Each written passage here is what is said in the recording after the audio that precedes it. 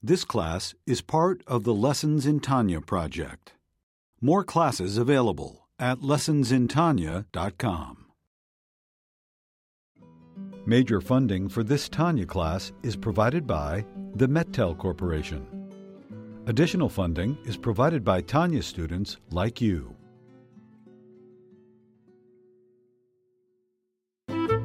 Lessons in Tanya. The Tanya of Rabbi Schneur Zalman of Liadi, taught by Rabbi Ben Zion Krasniansky. Tanya's text elucidated by Rabbi Yosef Weinberg.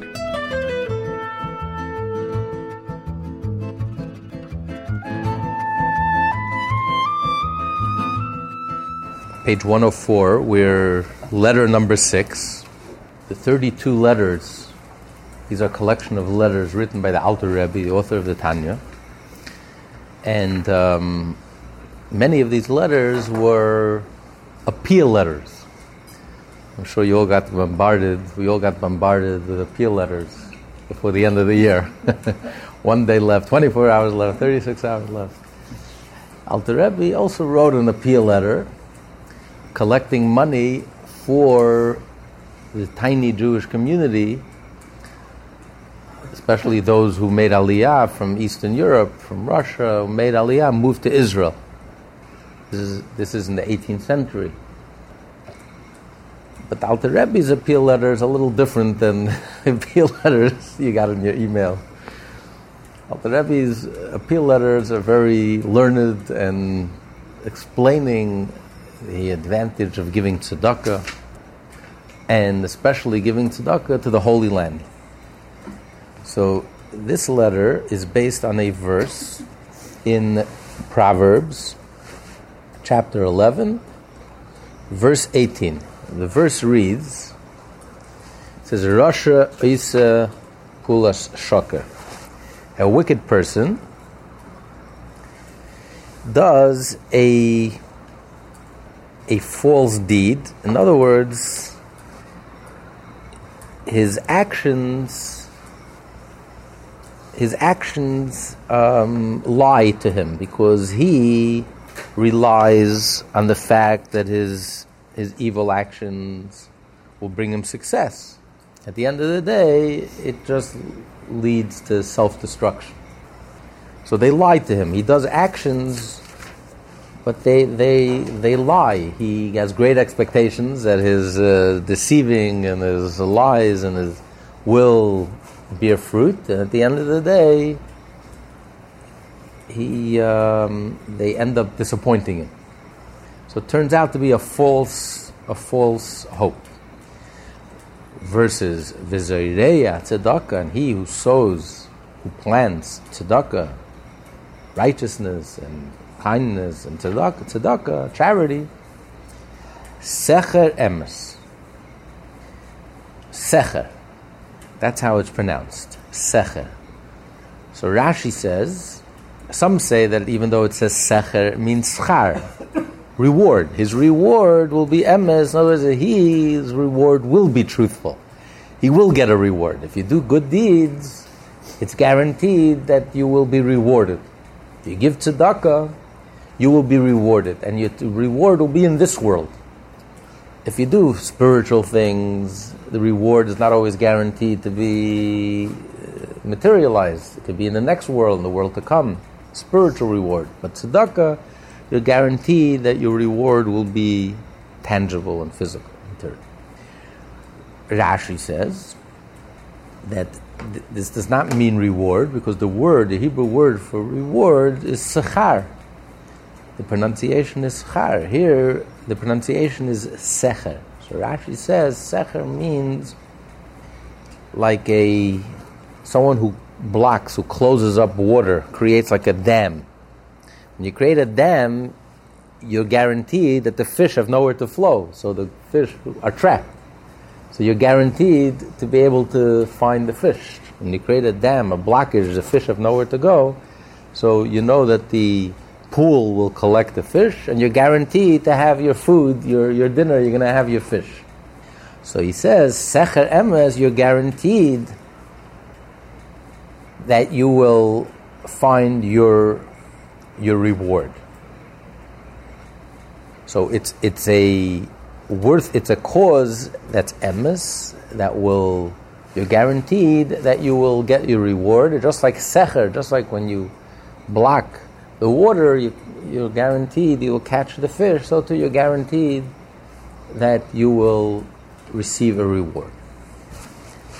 But either way, whether you interpret the secher as schar, the reward is emes, or the way Rashi interprets secher means to make like a dam, to block a blockage, to block the water, to trap the fish. So you're trapping, but the idea is the same.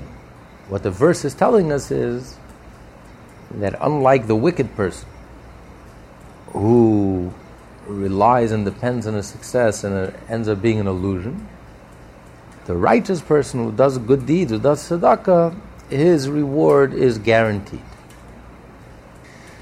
The Alter Rebbe in this letter interprets the verse. He says that secher, he interprets it as schar, as reward, and he interprets it that he who sows and plants tzedakah, literally giving charity, what is his reward? His reward will be emes. That is his reward. Not that his reward is emes, that his reward is guaranteed. His reward is emes. Truth. That will be his reward. And that's what he's going to explain. What does it mean that your reward is emes? What kind of reward is that? What question is that? What does it mean? And only someone who gives tzedakah receives this reward. The reward of emes, of truth. He who sows tzedakah has a reward of truth. Proverbs 11. This means that the attribute of truth is the God-given reward for sowing tzedakah. The term "this means" is generally used to forestall an alternative interpretation.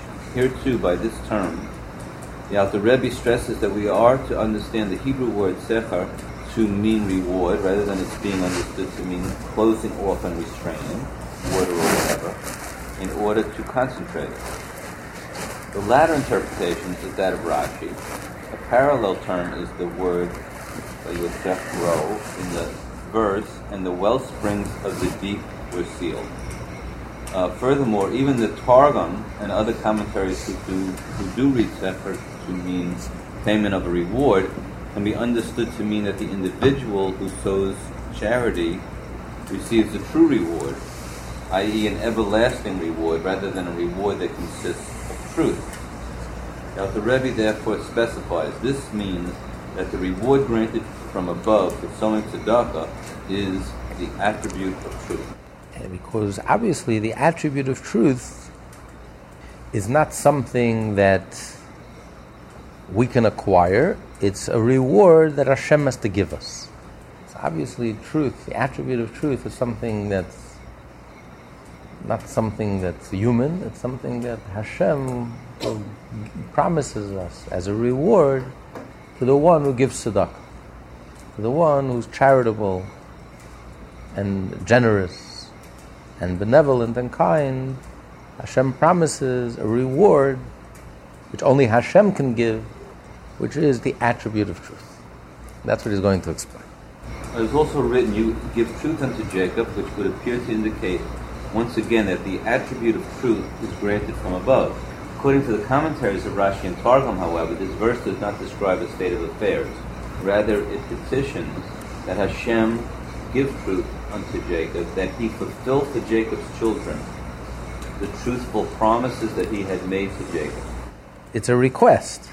Please, Hashem, give truth to Yaakov. In other words, in the Torah you find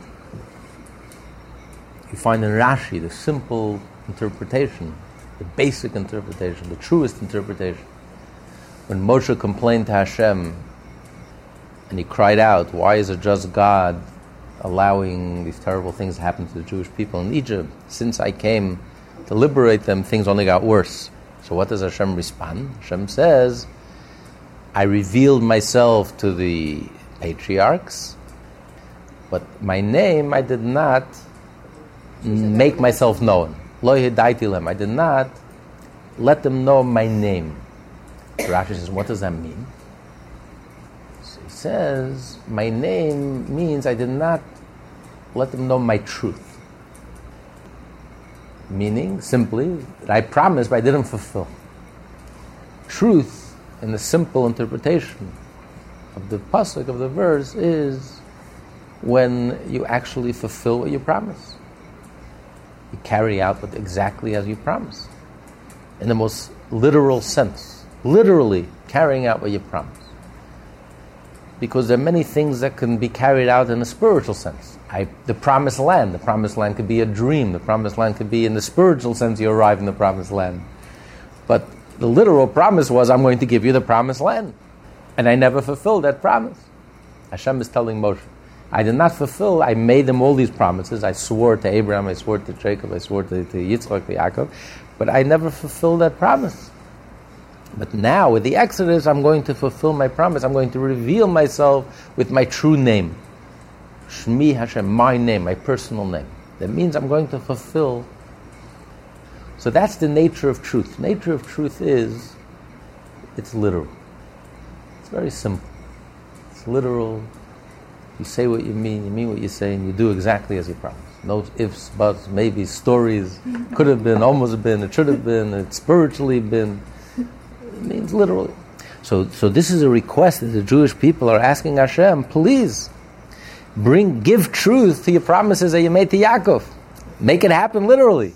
It's not enough that we have all these promises, wonderful promises, but we want to see the tangible result of all these promises. We want to see the fulfillment of all these promises. That's the literal meaning.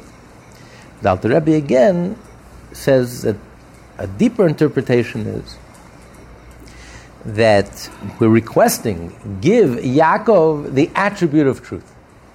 Because only Hashem has the attribute of truth, and only Hashem can give the attribute of truth.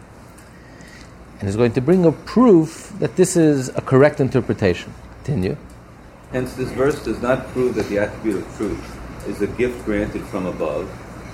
Now, the Rebbe therefore goes on to specify that this verse is to be understood in the same light as the verse quoted at the outset of this epistle as follows. And here, the prophet Micah speaks the praises of the Holy One, blessed be He, as is written in the Holy Zohar, i.e., rather than petitioning Hashem, this verse extols Him for fulfilling His promise of granting the attribute of truth to Jacob. This means that it is the Holy One, blessed be He, who gives the attribute of truth to Jacob. All the commentaries learn that this is a request. We're requesting, Hashem, please give truth to your promises that you made to Yaakov. In other words, literally fulfill all your promises. But the Zohar, the Holy Zohar, interprets it as a praise. That the prophet, the Micha, is praising Hashem.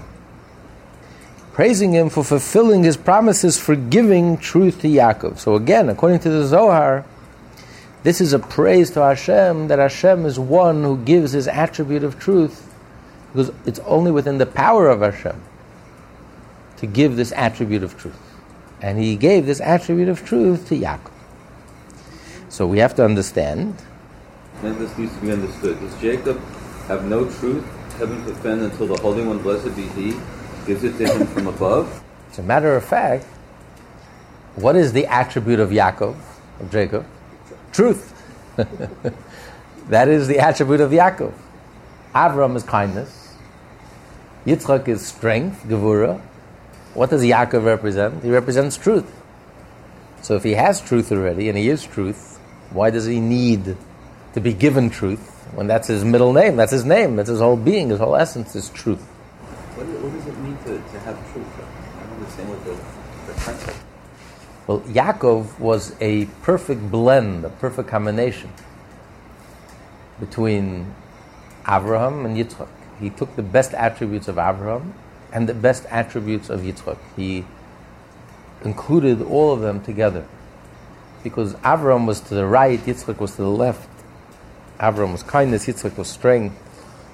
And Yaakov was like a perfect combination. And the reason why he could almost reconcile opposites and combine within himself these seeming opposites is because That's the attribute of truth. Truth is all-encompassing. Truth is it's beginning, middle, and end. The letters itself are Aleph, Mem, Saf. The first letter of the Hebrew alphabet, the middle letter of the Hebrew alphabet, and the last letter of the Hebrew alphabet. So he contains everything. He contains, even reconcile or appears to be opposites, and yet he contains within him, because he's truth. So he has a flexibility to be able to incorporate everything. For example, Avraham represents the love, kindness. Now, Avraham had one child that took it the wrong way, Ishmael. Ishmael's kindness was not a healthy kindness rooted in holiness. It was Now, Avram was there to serve the public. Avram opened his home to everyone. Avram saw the good in everyone.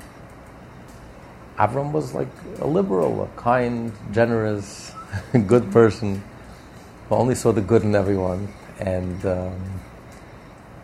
he believed very much in serving the public.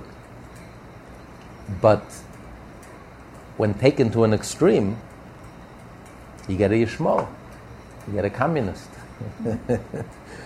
You get someone who steals from the individual to help everyone. So when you take that kindness, but taking it to an extreme, it becomes corrupt.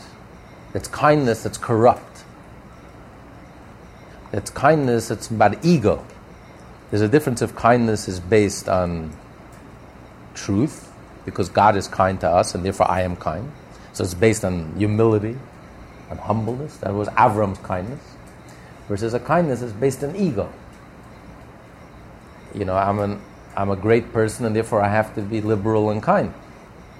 And a kindness that's based on ego is totally corrupt, because it's really not about the other person. You're not there to help the other person. Woe unto the person who refuses your kindness. The egomaniac, it's all about himself. He couldn't care less about you. You're nobody to him. You're just a prop to prove how liberal he is and how open-minded he is. And therefore the result could be disastrous. To the person you're trying to help. You're not helping him, you're harming him. But it doesn't matter. I feel kind. I'm such an open-minded, kind person. I'm coming across as a kind person.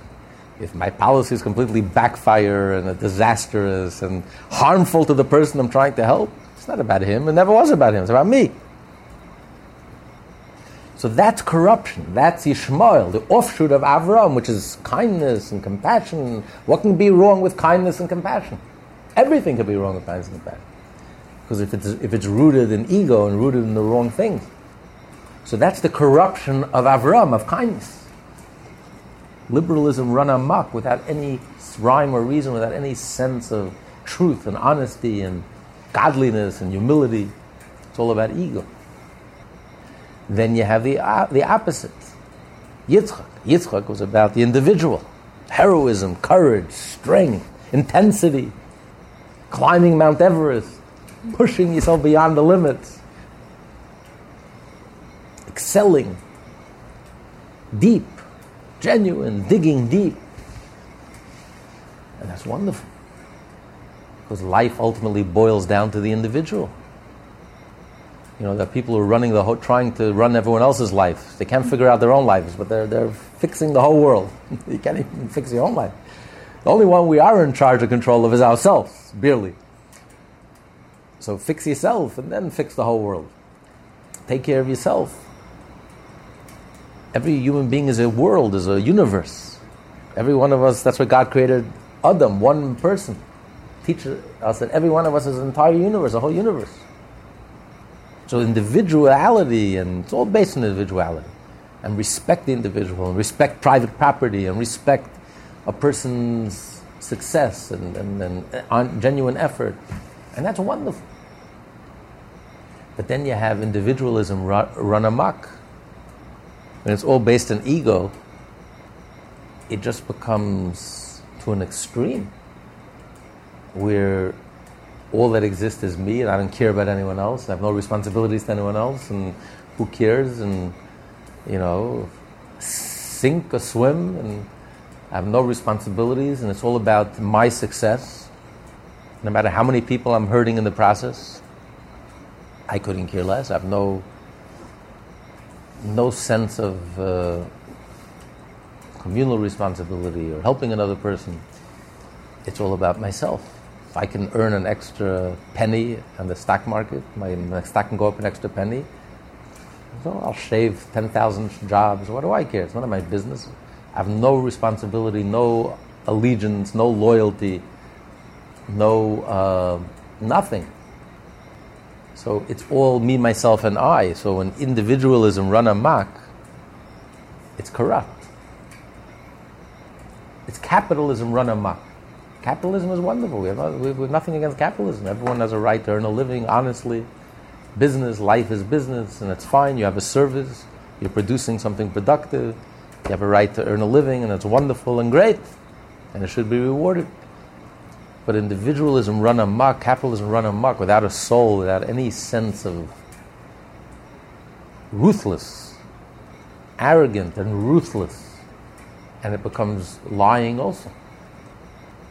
All you care is about yourself, and therefore you're selling your customers a bill of goods. You know that it's harmful, you know that it's dangerous, and yet you couldn't care less. All that matters is to get ahead, and I don't care how many bodies I have to bury and how many people I have to step over and how many lies I have to say. So that's Esav. Esav is an offshoot of Yitzchak. That's individualism run amok, individualism without a soul. But these are like two opposites. A sense of community, a sense of love, versus Yitzchak, which is a sense of individuality, a sense of pushing yourself to the limit, demanding of yourself, excelling, heroic effort. But then you also have the negative offshoots of Avraham. Then you have Yaakov. Yaakov was perfect.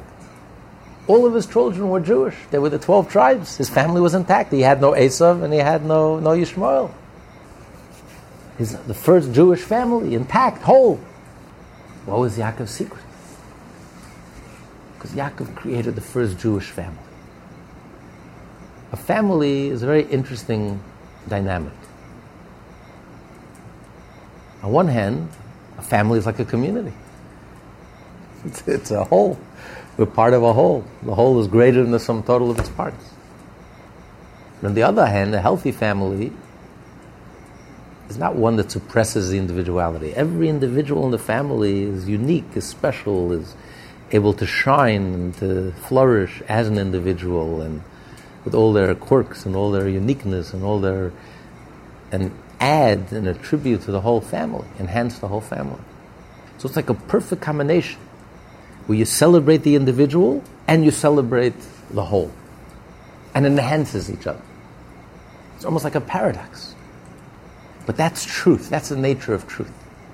The nature of truth, because it's not ego-based. It's not about me. If it's based on truth, then not only is individuality versus the community, it's not a conflict, liberalism versus conservatism, right versus left. That whole split, that whole conflict is only external.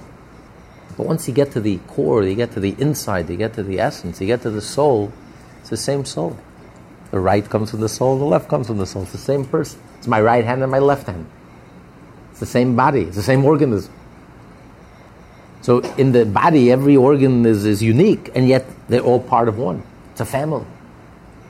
It's unified. Because it's emes, it's based on truth. Because they're all part of something larger than themselves. The right hand feels, I'm not just the right hand. I'm part of a living organism that's greater than me and greater than all the organs put together. The left hand feels, besides being a left hand, I'm part of something larger. We're all part of something larger than all of us put together. And therefore, we're all one, and each one of us is unique, and we celebrate that uniqueness and celebrate that individuality. Just like the 12 tribes, every tribe was unique. Every tribe had its own stone, its own color, its own flag, its own uniqueness, and its own unique contribution to the Jewish whole. The 12 gates in the temple corresponding to the 12 tribes. Every All roads lead to Jerusalem, but every tribe had its own gate, its own entrance, its own path to the same place. So Jews are one, and yet each one has its own flavor, its own uniqueness, and enhances each other. The community enhances the individual enhances the community. And we find this unique blend, unique combination exclusively, uniquely amongst the Jewish people. Take, for example, prayer. There's nothing more private than prayer, especially the silent prayer. It's between you and Hashem. Baruch Atah, you're speaking to God directly. Shul is a very private event. That's why men and women don't sit together, because men and women sitting together is a social event. You don't even sit with your own spouse. Because I have a relationship, personal relationship to God that transcends all my relationships, including my relationship with my spouse, it's a person, one-to-one, Baruch Atah, speaking to God person to person, directly. And yet you don't pray at home, in a locked room, in isolation. You pray with the community. The men, the women, the children are all under the same roof, praying together. One side of the Mechitzah, we're all together. So we gain strength from each other, and yet the community does not suppress the individual. Where else do you have? Where else in the world do you have such a unique blend combination? When people work in corporations, it crushes the individual. Where do you have? You have the community, and at the same time you have the individual. And each one enhances the other. This is the nature of Yisrael. This is the nature of the Jewish people, of Israel, of Jacob. That's the quality of emes, of truth. When you have truth, then it's not either or. That whole split, dichotomy between either or, right or left, liberal or conservative, communal versus individual, that's all superficial and external. But once you get to emes, a level of emes, it's not either or. It's all rooted in one reality. And they work together in harmony, enhance each other. And therefore you have the family, the first Jewish family, where you have the individual that flourishes, and you have the sense of family, the sense of community. So this is the nature of Yaakov. So Yaakov gets to, on the inside. Emes is on the inside. Emes is that core, that essence. And he's about to say Yaakov's attribute was compassion. What is compassion? Compassion,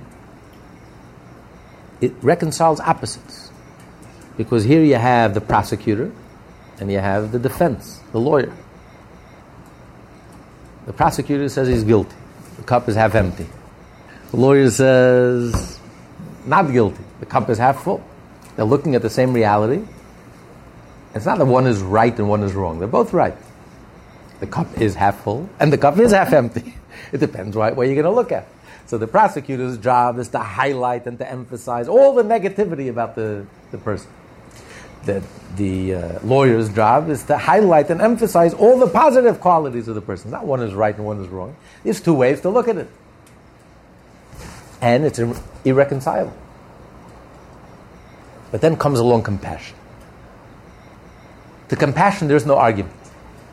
Rachmanis. What does compassion say? You're 100% right. Turns to the prosecutor, you're 100% right. The person is guilty.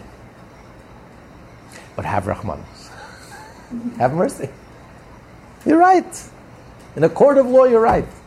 But judge, have mercy. He's human. There's no argument. He's not arguing with him. Compassion and the prosecutor, the defense prosecutor, are arguing with each other. They're clashing. It's one or the other. Either you win or you win. You can't have both. It's fire and water. Compassion reconciles it. I'm not arguing. You're right and you're right. And everyone agrees. Have Rachmanis. No argument. That's the nature of compassion. Because the compassionate person is able to look a little deeper. Children can't be compassionate. Children are black and white. There's no flexibility. Everything is black and white. An adult could be compassionate because when you're compassionate, you go deeper. You don't look at the surface of the person. Yeah, the person is horrible and acted horrible and disgusting and unforgivable. compassion goes a little deeper. And what do you see underneath all those layers? You see a troubled little child, a soul that's crying out for help. It's a cry for help. It's a person who never grew up. It's a person who never matured. It's a person who knows what they went through as a child, what kind of upbringing they had growing up, who knows how damaged they were when they grew up. It's a Rahmanas. When you have Rahmanas, you can't hate. You can't be angry. So instead of becoming defensive and argumentative and clashing with the person, you just deflate the whole argument. Because you're man enough, you're big enough, you're mature enough to go beyond the whole conflict. I'm not getting caught into your narishkeit, into your foolishness, into your superficial foolishness. I just have Rahmanas in me. It's a pity. And I can't hate anyone you have pity on. So this is a very mature and a very deep attitude. Only someone who's in touch with his own soul can see the soul in the other person and feel the soul in the other person and have Rahmanas. Even if they're not deserving, but have Rahmanas. It takes a great person to be able to do that. That's a sign of emes. This means a person who's beyond ego. Because ego is very rigid. A person could even be compassionate, but this is my nature. Nature is this is who I am, it's my nature, but it's very rigid. There's no flexibility, there's no movement, there's no change. Emes is when you're able to get beyond ego, you're able to see soul. When you touch the soul, change is possible, movement is possible. And you can feel differently about someone you're set in your ways. It's amazing. People work together, they're forced to work together for 20 years, and they hate each other from day one. And 20 years later, nothing budged, nothing changed. They label each other and they pigeonhole each other, and this is what type of person you are, and this is what type of person you are, and every time you walk into a room, it gives me the chills, and I can't stand you, and I grow tense, and vice versa, and it's mutual, and it's stuck. But if you're able to get beyond the ego, you're able to get beyond the nature, you're able to get to the soul, movement is possible, change is possible, because everyone has a soul. And if you're able to touch the soul, you'll be surprised what you discover.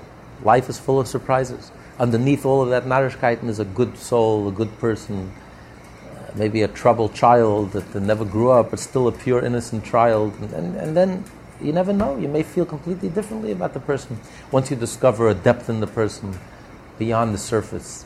But you have to have a depth to see the depth in the other person. You have to have a soul to see the soul in the other person. So it's emes. This is the quality of emes. It's going beyond ego, beyond surface, beyond nature, really discovering the essence of the person, the core. That was Yaakov's attribute. Yaakov's attribute was about emes, core. And that's why all of his children, the first Jewish family, all of his children were righteous. He had no Esav. He had no Yishmael. Not that they were perfect. They did plenty of things that were not perfect. Yaakov was angry. But it doesn't matter. You don't have to be perfect. If your core is good, so you're not perfect. But as long as your core is good, that's the greatest gift we can give our children. Their self-image. Essentially, I'm a good person. Okay. Sometimes I fall off the wagon. Sometimes I do things that I'm ashamed of. But I don't look at myself as a bum and a lowlife and as I don't care. I do care. And I'm essentially a good person. And if I did something wrong, I'll fix it. That self-image is very important. Because if your essence is good, my essence is good. I know my essence is good. I have a neshama. I want to do good. My essence is good. Okay, listen, I'm a human and sometimes I'm influenced in the wrong way and I wasn't strong enough and I had moments of weakness and I'm not proud of. Everyone has their skeletons in the closet. It's fine. It's okay. But you don't throw in the towel. If your self-image is I'm a bum and I'm a lowlife, then you throw in the towel. What's the point? Why am I wasting my time? I might as well just surrender and just enjoy life, and that's it. You don't give up the struggle. You refuse just to throw in the towel. And that's what Yaakov gave his children. Your essence is good. It's your essence. It's not an act. It's not otherworldly. To Abraham, the Judaism was otherworldly, this otherworldly, godly kindness that was like the sun shining. It was so superhuman. Isaac was surely superhuman, heroic, ready to give up his life, the Akedah. So you say to yourself, hey, this is not me. If I can't live up to these otherworldly expectations, then I'm an Esav or I'm an Yishmael. Who am I kidding? I'm not even going to bother. Yaakov, however, revealed his emes, goes deeper and discovers, no, this is your nature. Your nature is good. Your nature is your soul. That's who you really are. That's your true identity. That's who you really are. And therefore, it's the most natural thing in the world to do good, to act good, to think good, because this is who you are. You're being true to yourself. And that's the image he gave to his children, his family. You're Jews. You're good. You have a holy soul.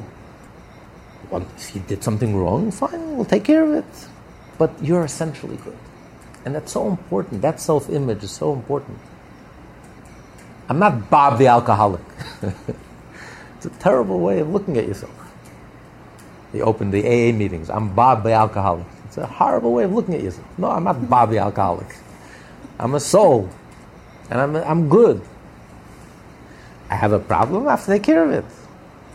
But I refuse to surrender and I refuse to throw in the towel and I'm not giving up the good fight. Okay, I failed. Fine, I'll fix myself. I'll pick myself up and I'll... So this is emes. Emes is going deeper, discovering, revealing your true nature, uncovering your true nature. But it takes a very deep, very profound... That's why Yaakov was the deepest in a certain sense of all the patriarchs, the truest of all the patriarchs, the most perfect of all the patriarchs. Well, after all, he did have a Jewish father and Jewish grandfather, so he did have a head start. He had that. So he was the culmination of Abraham and Yitzchak. He perfected them, and therefore he had the best of both of their attributes. That individuality, that sense of collective, kindness, strength, in perfect measure, perfect balance, perfect harmony. And he created the first whole, intact Jewish family. So this is the nature of Yaakov. So it only begs the question, why then does Yaakov need the reward of truth? When he is truth, he embodies truth, his whole being is truth. Why does he need the reward which only Hashem can give? The reward of truth. As the two verses, as the verse in Micha and the verse in Mishlei that says, how do we get the reward of truth? Specifically through tzedakah, charity, through giving tzedakah. Why? So first we have to understand what is the nature of truth. That's only in the hands of the divine, of Hashem. And Hashem gives it to us as a reward. So much so that even Yaakov, who embodied truth, he needed truth. Hashem had to add to him and give him truth. You can see this is not the typical collection letter you get in the mail. This is... But by the time you finish reading these letters, you want to write a very big check to tzedakah. That's the difference. Okay.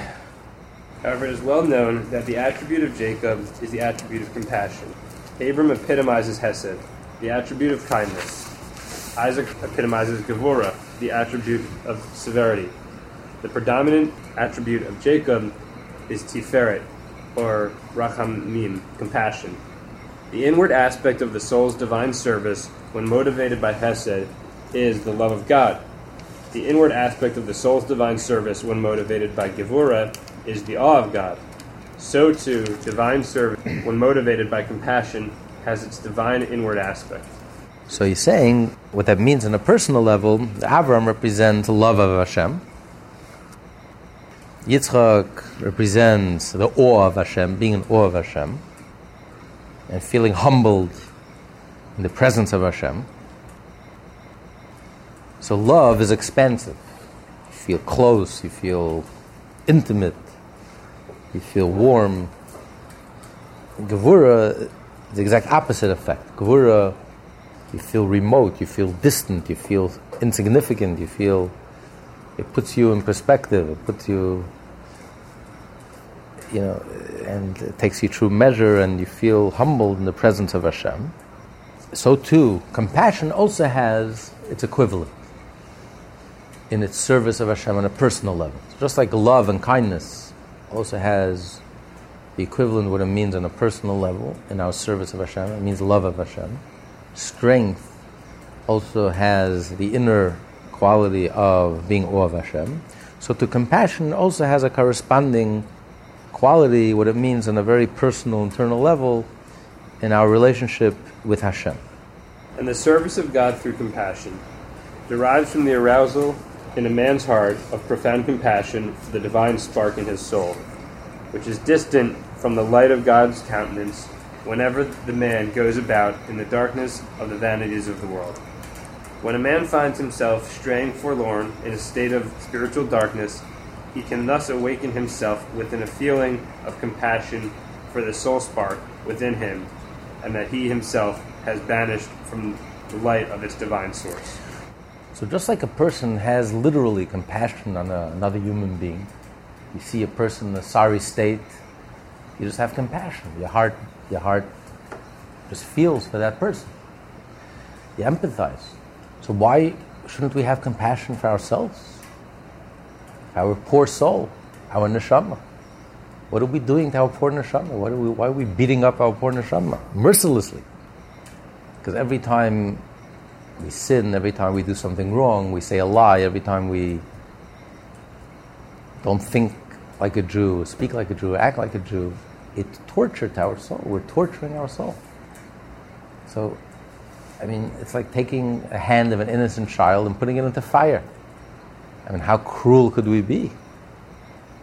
Without a drop of Rahmanas, the neshama is crying out in pain, and we just couldn't care less. I want to have fun. I want to enjoy the moment. So, neshama is screaming. So, just a little compassion. Just like we have compassion on a stranger, why shouldn't we have compassion on our own neshama, our own soul? Our soul is so pure, so innocent, a piece of the divine. Have Rahmanas. We wouldn't treat strangers this way. Why are we treating our own soul? To take with our own very hands and to sink into the grubby, materialistic world, and without any thought, with abandon, without any sense of responsibility. Why? How could we do that to our neshama? How could we do that to our poor soul? Our poor soul needs Torah, needs mitzvot, it needs godly things to nourish it, to nurture it, to feel at home, to feel good. It's cruel. It's the ultimate cruelty. Without any sensitivity, without any sense of to treat our neshama this way. Because we can't help but affect our neshama. We can't park our soul and park it on the shelf and say, I'm taking a recess, I'm taking a break, a vacation. Everything that we do affects our soul. We are doing it. And our soul is trapped with us, so it's with us, whether we like it or not, whether we want to or not. Everything that we do, everything that we think, everything that we say, directly impacts the soul. And the soul is so sensitive that it's excruciating to us.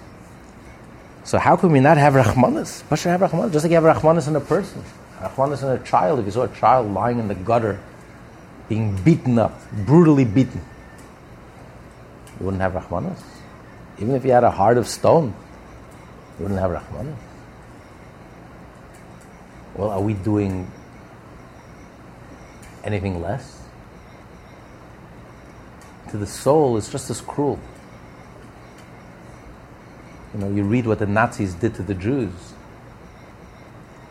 When we sin, the soul goes through the same pain. The torture was murderous, was so inhumane. You read it, your hair stands on the head. The inhumanity, the cruelty, the evil.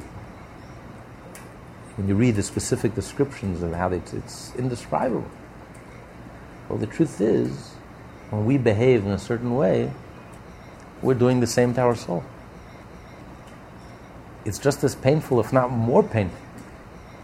Every time we tell a lie, every time we slander, every time we do something wrong, to the neshama, to the soul, it's so unbearable. It's a concentration camp. So if you saw a Nazi in action, your heart would melt. You'd be enraged. You have Rahmanas. You do whatever you can to save the Jew. Well, how about saving our own neshama? Because what we're doing is not anything less. Spiritually, just as cruel, if not more cruel. Just as vicious, if not more vicious. Spiritually. The soul is so fine-tuned, the soul is so sensitive. You can't pretend, you can't ignore. You can't legislate it away, no matter what. If we go against the Torah, we go against what's divine, what's godly, the soul is suffering, the soul is in pain. Unbearable, indescribable pain. It's hell on earth. It's going through the Gehenna in this world. It's a living concentration camp for the soul. And the soul never gets used to it. It's not that a person sins, after 40 years the soul gets used to it. The soul doesn't get used to it. The soul is raw, the soul is innocent, the soul is pure. It's a piece of the divine essence. So when we sink into indulgence and sink into materialism and sink into selfishness and gluttony, and especially if we do something wrong, if we sin, you have Rahmanas. If you have a heart, your heart just goes out. So even if I want to sin, how could I? I have Rahmanas on my neshama, my poor neshama. So this is serving Hashem with the attribute of compassion. Just like you serve Hashem with the attribute of compassion, of love, you feel a love for Hashem, you feel close to Hashem, you want to connect with Hashem. Just like you serve Hashem with the attribute of awe. When you're in awe of Hashem, you're not going to violate His wish. Hashem's wish is sacred. When Hashem says, don't do anything, it's sacred. So too, you can serve Hashem with the attribute of compassion. So even if nothing else works, if you don't find any love in your heart, and you don't find that you can't develop a sense of awe in your heart, but you could develop a sense of compassion, Rahmanas. If you sense your soul, and you acknowledge that you have a soul, then you can develop a sense of Rahmanas. And that's powerful enough to help you restart your inner life, your spiritual life, your path back to godliness, to goodness, to wholesomeness. So if a person finds himself straying, he says, a person finds himself lost, he's lost. In a spiritual forest, he's lost. He's losing his way, he's straying. He's in a place of darkness. He doesn't respond to godliness. Doesn't feel an attraction to godly things. Doesn't feel any sense of awe from things that are not from godly. Doesn't feel any sense of repulsion to anything that's not godly. But what could get through to him? Rahman. Even a heart of stone, you have Rahmanas. You realize you have a neshama, you can't do that to yourself. You simply can't do that to yourself. As much as you desire, as much as you want to have fun, I don't have the heart. I just can't do that to myself. How can I treat my neshama with such cruelty, with such viciousness? I just can't. So this is a very powerful drive, powerful motivation that can get through and can help a person find his way out of the darkness. The arousal of compassion itself derives from and is proportionate to a man's understanding and deep cognition of the greatness of God. He reflects upon how even the most infinitely sublime words are considered as surely not before him. For all their God-given bounty and vitality derives from a mere gleam or reflection of a single letter of his blessed name. As it is written, the word to come was created merely by the letter Yud of the divine name. He says, in order to arouse this compassion, first a person has to have a very deep and a very profound understanding of the greatness of Hashem. Because to Hashem, see, we consider darkness, we consider negativity as darkness. A person who's spiritually lost. A person who lost his way is not living a wholesome, godly life, not living a Jewish life. So he's lost. He's a victim of materialism. He's surrendered to materialism. And he's just sunk in the quagmire of earthiness and materialism and self-indulgence ego, and his life becomes very superficial and shallow, meaningless, and really empty and really unsatisfying. Because the person who lives for money, power, and fame and indulgence ultimately is not a very happy camper, because it doesn't lead to happiness. The more you have, the less you have. The more you have, the more you feel that you have, the less you have. It doesn't satisfy you. You just get hungrier and hungrier. It's like eating junk food. The more junk food you eat, the hungrier you get, because there's nothing there. There's nothing there to nourish you. It's empty. It's shelves. So the more you indulge in materialism, the more coarse and crass you become, the more egotistical you become. You just become worse and worse, more and more alienated from yourself. It's a dead end. That's what we call darkness. Versus light, spirituality, light, soul. If you're able to be spiritual, if you're able to meditate, and you're able to be spiritual, and you're able to appreciate spirituality and the finer things in life, and music, and the beautiful things in life, and you're able to shift away from your focus being on indulgence and self-indulgence, but to appreciate the finer things and connect spiritually, that's what we call light. But then a Jew realizes, and he meditates on this, that to Hashem, what we call light is darkness. The greatest spiritual heights, the most earth-shattering, mind-blowing experiences, spiritual experiences, higher levels of consciousness, sublime music, heavenly music, angelic realities, spirituality, higher worlds, higher realms. To Hashem, this is nothing. This is insignificant. This is darkness. So what we call enlightenment, spiritual advancement, expansion of the consciousness, spirituality, religion, meditation, philosophy, poetry, music, art, to Hashem it's darkness. It's nothing. It's insignificant. So it's not only that we're lost, because we're lost, we are in this quicksand, in this quagmire, in this mud of materialism. The whole universe is lost.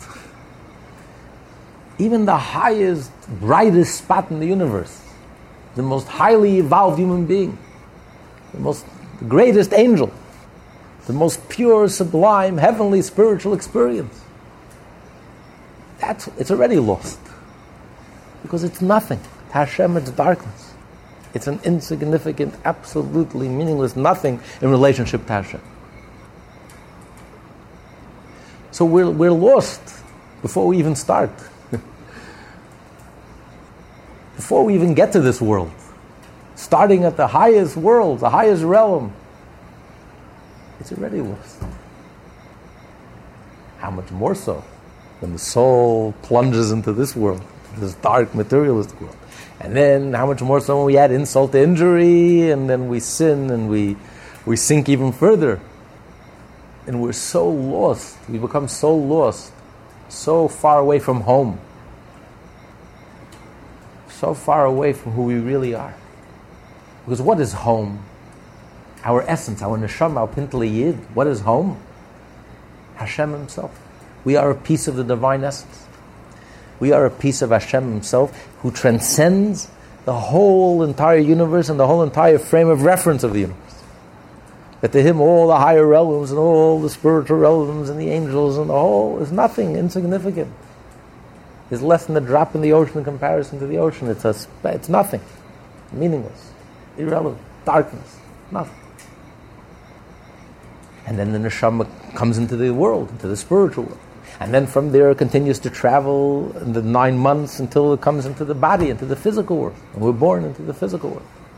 And then as we grow, the more potatoes we eat, and the more food we eat, or the more sushi we eat, we just grow deeper into the quagmire. I'm not going to say chol, because Shabbos is something special. And then all the poor choices that we make in our lives, and the speech and action and thoughts that we have, we pile it on. The poor soul is so lost, is so far away from its home. from its home base. It's so far away from its core and essence, which is Hashem Himself. It's a rachmanis on the soul. The soul has traveled so far, so distant, so remote, so removed from its true home, its true place. So he says, in order to fully comprehend the rachmanis that we have to have in the soul, first you have to truly understand where the soul comes from, where it's home at, where the soul feels at home, how far the whole universe is from Hashem. Even what we call enlightenment and spirituality and higher levels of consciousness and mind-blowing experiences, and that's not home. To Hashem, in relation to Hashem, that's nothing. It's so far remote, so far removed from Hashem. So what we call light, what we call a ray and light, to Hashem it's darkness. And that's a very powerful thought. You know, that with all religions and all spiritual movements, they're looking for the light. The light is darkness. It's no comfort. It just exacerbates the problem. It just shows how far we are, how distant we are. When we confuse light to the real thing. The light of the sun is not the sun. It's just a light. That's all it is. When you confuse the light for the sun, it's pretty sad. So when we confuse the light, all it is light. It's not the sun. It's not the essence. It's not Hashem Himself. The soul is a piece of God Himself. So it's not a comfort for the soul. You're going to give the soul light, radiation, a ray, a glimmer, illumination. It's not a comfort for the soul. It's darkness. It's a very, very counterintuitive, very revolutionary thought, uniquely Jewish way of thinking. Because again, all of the Kabbalah, if you divorce the Kabbalah from the Torah, as unfortunately some have tried to do, as if Kabbalah is an end in itself. Light. Light in Judaism is the ultimate darkness. Light, disconnected from Hashem, from Torah, from the code of Jewish law, from Hashem Himself, is the ultimate darkness. That's not a comfort for the soul. It's a reason to have rachmanas on the soul. It's just a measure of how distant and how far and how clueless, how far and distant the neshama is from its true home, which is the essence of Hashem. So the more you get this idea, the more you understand this idea, the more you can understand the trauma of the soul. For the soul, it's traumatic to be disconnected from Hashem. And even to be bathed in light. Not only doesn't the soul feel good, it's traumatic for the soul. Let alone when the soul has to plunge into darkness. And within darkness itself, into the depth of darkness. Through our behavior and our actions and our poor choices. So you can get a sense, then you start sensing just how far the neshama has come and how imprisoned the neshama is and how much in pain the neshama is. Existential angst. And this is probably the reason why there's so much addiction in this world. You know, we're the only ones in the universe that are addicted. Animals are not addicted. Angels are not addicted. You know, animals don't overdose, don't overeat.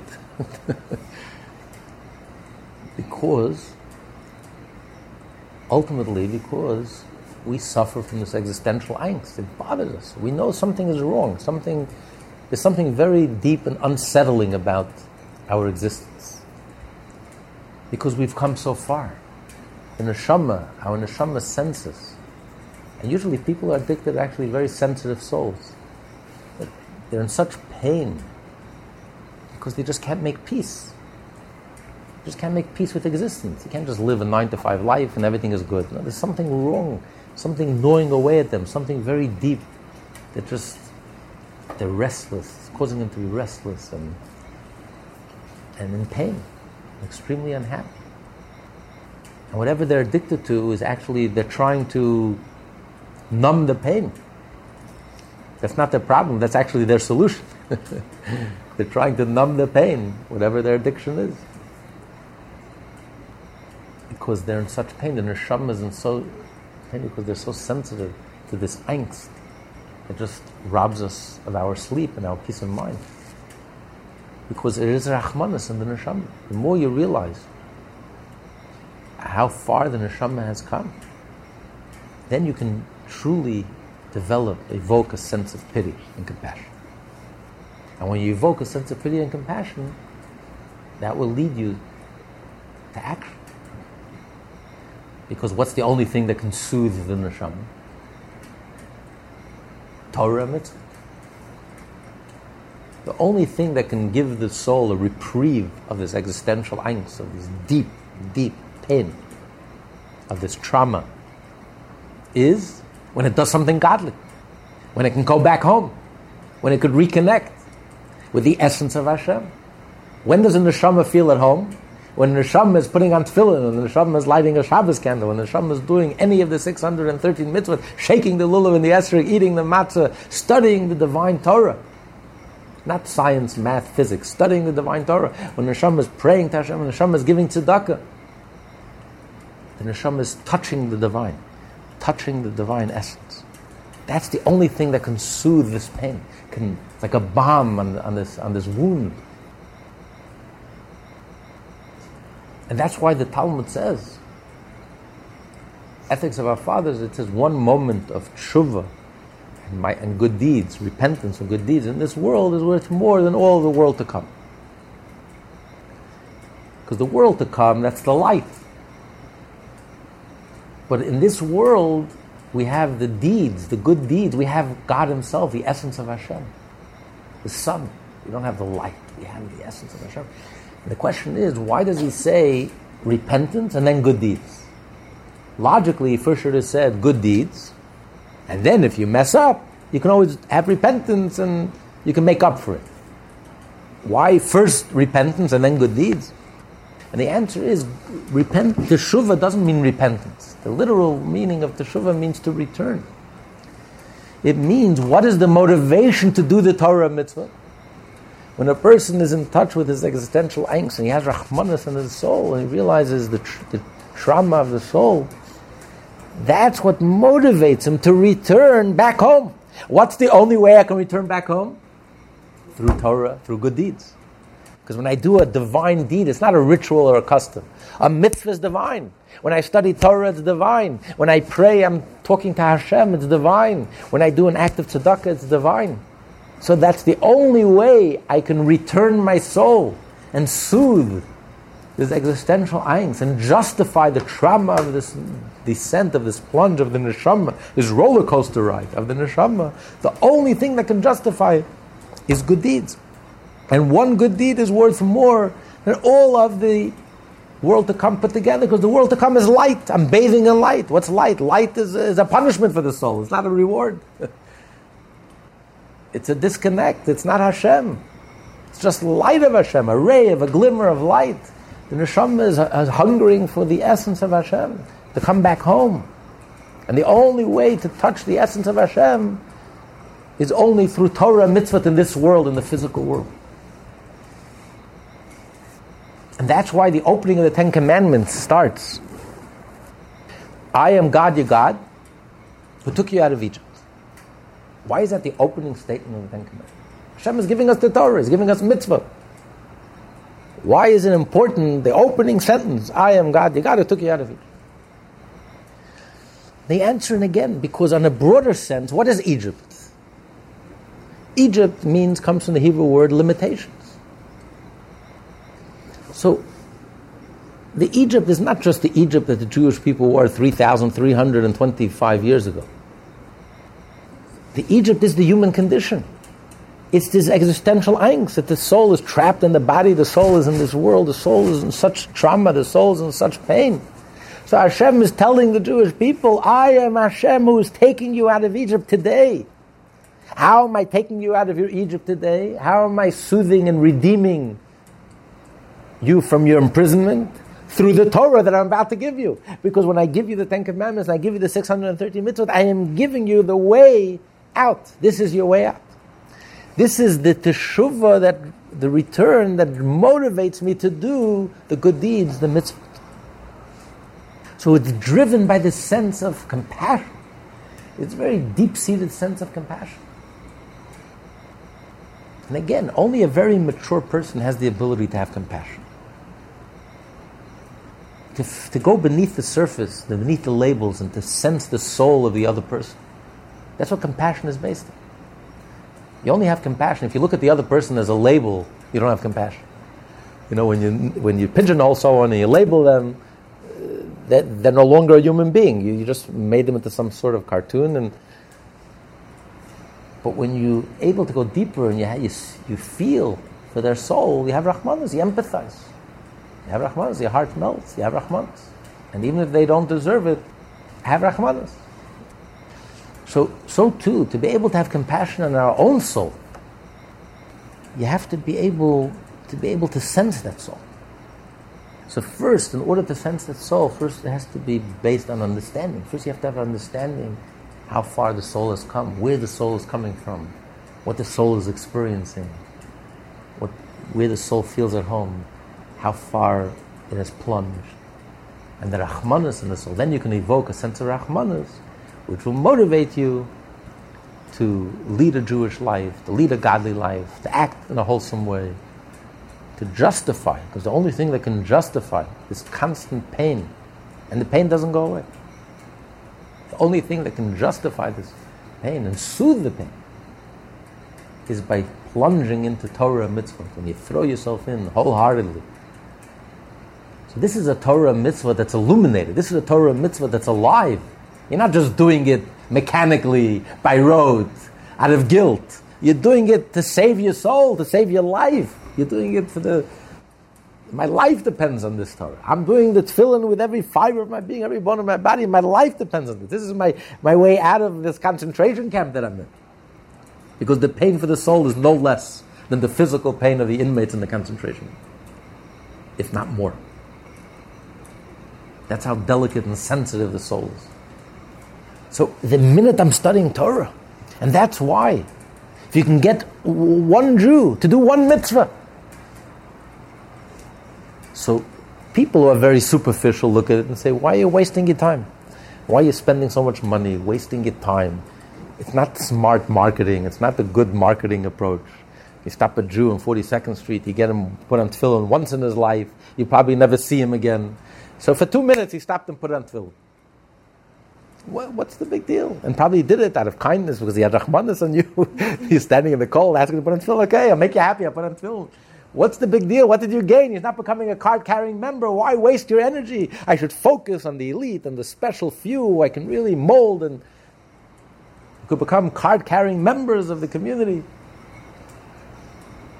Pay membership dues. Why am I wasting my time and all this energy on... But you don't understand. If you understood that the neshama is in such pain, even if you're able for 1 minute, for 1 moment, to relieve the neshama of that pain, soothe that pain, and give the neshama an opportunity to come home. Could you imagine if Hitler said, I'm giving you a pass. You can take out an inmate from the concentration camp for a half hour. You would run. Yes, 23 and a half hours, he's suffering torture that worse than hell. But I can relieve him for a half hour of this pain.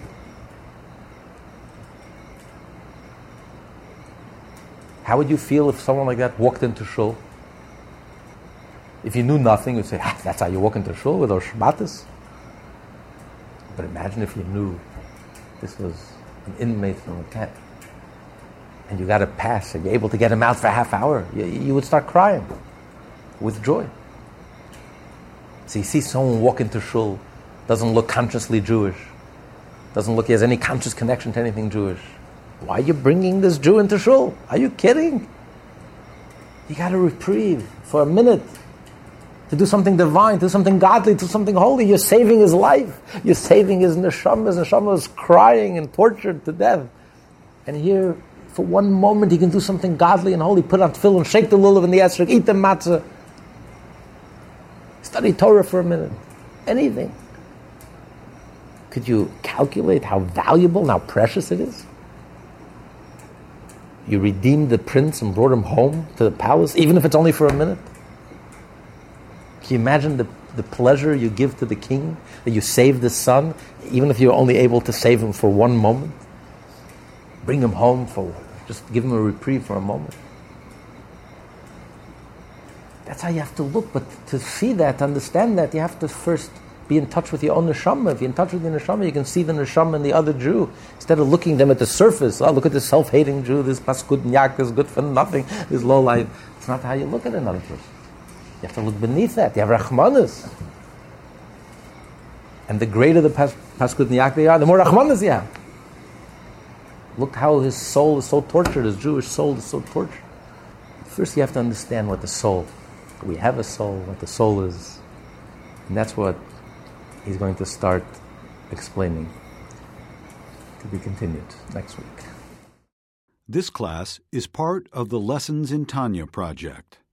More classes available at lessonsintanya.com.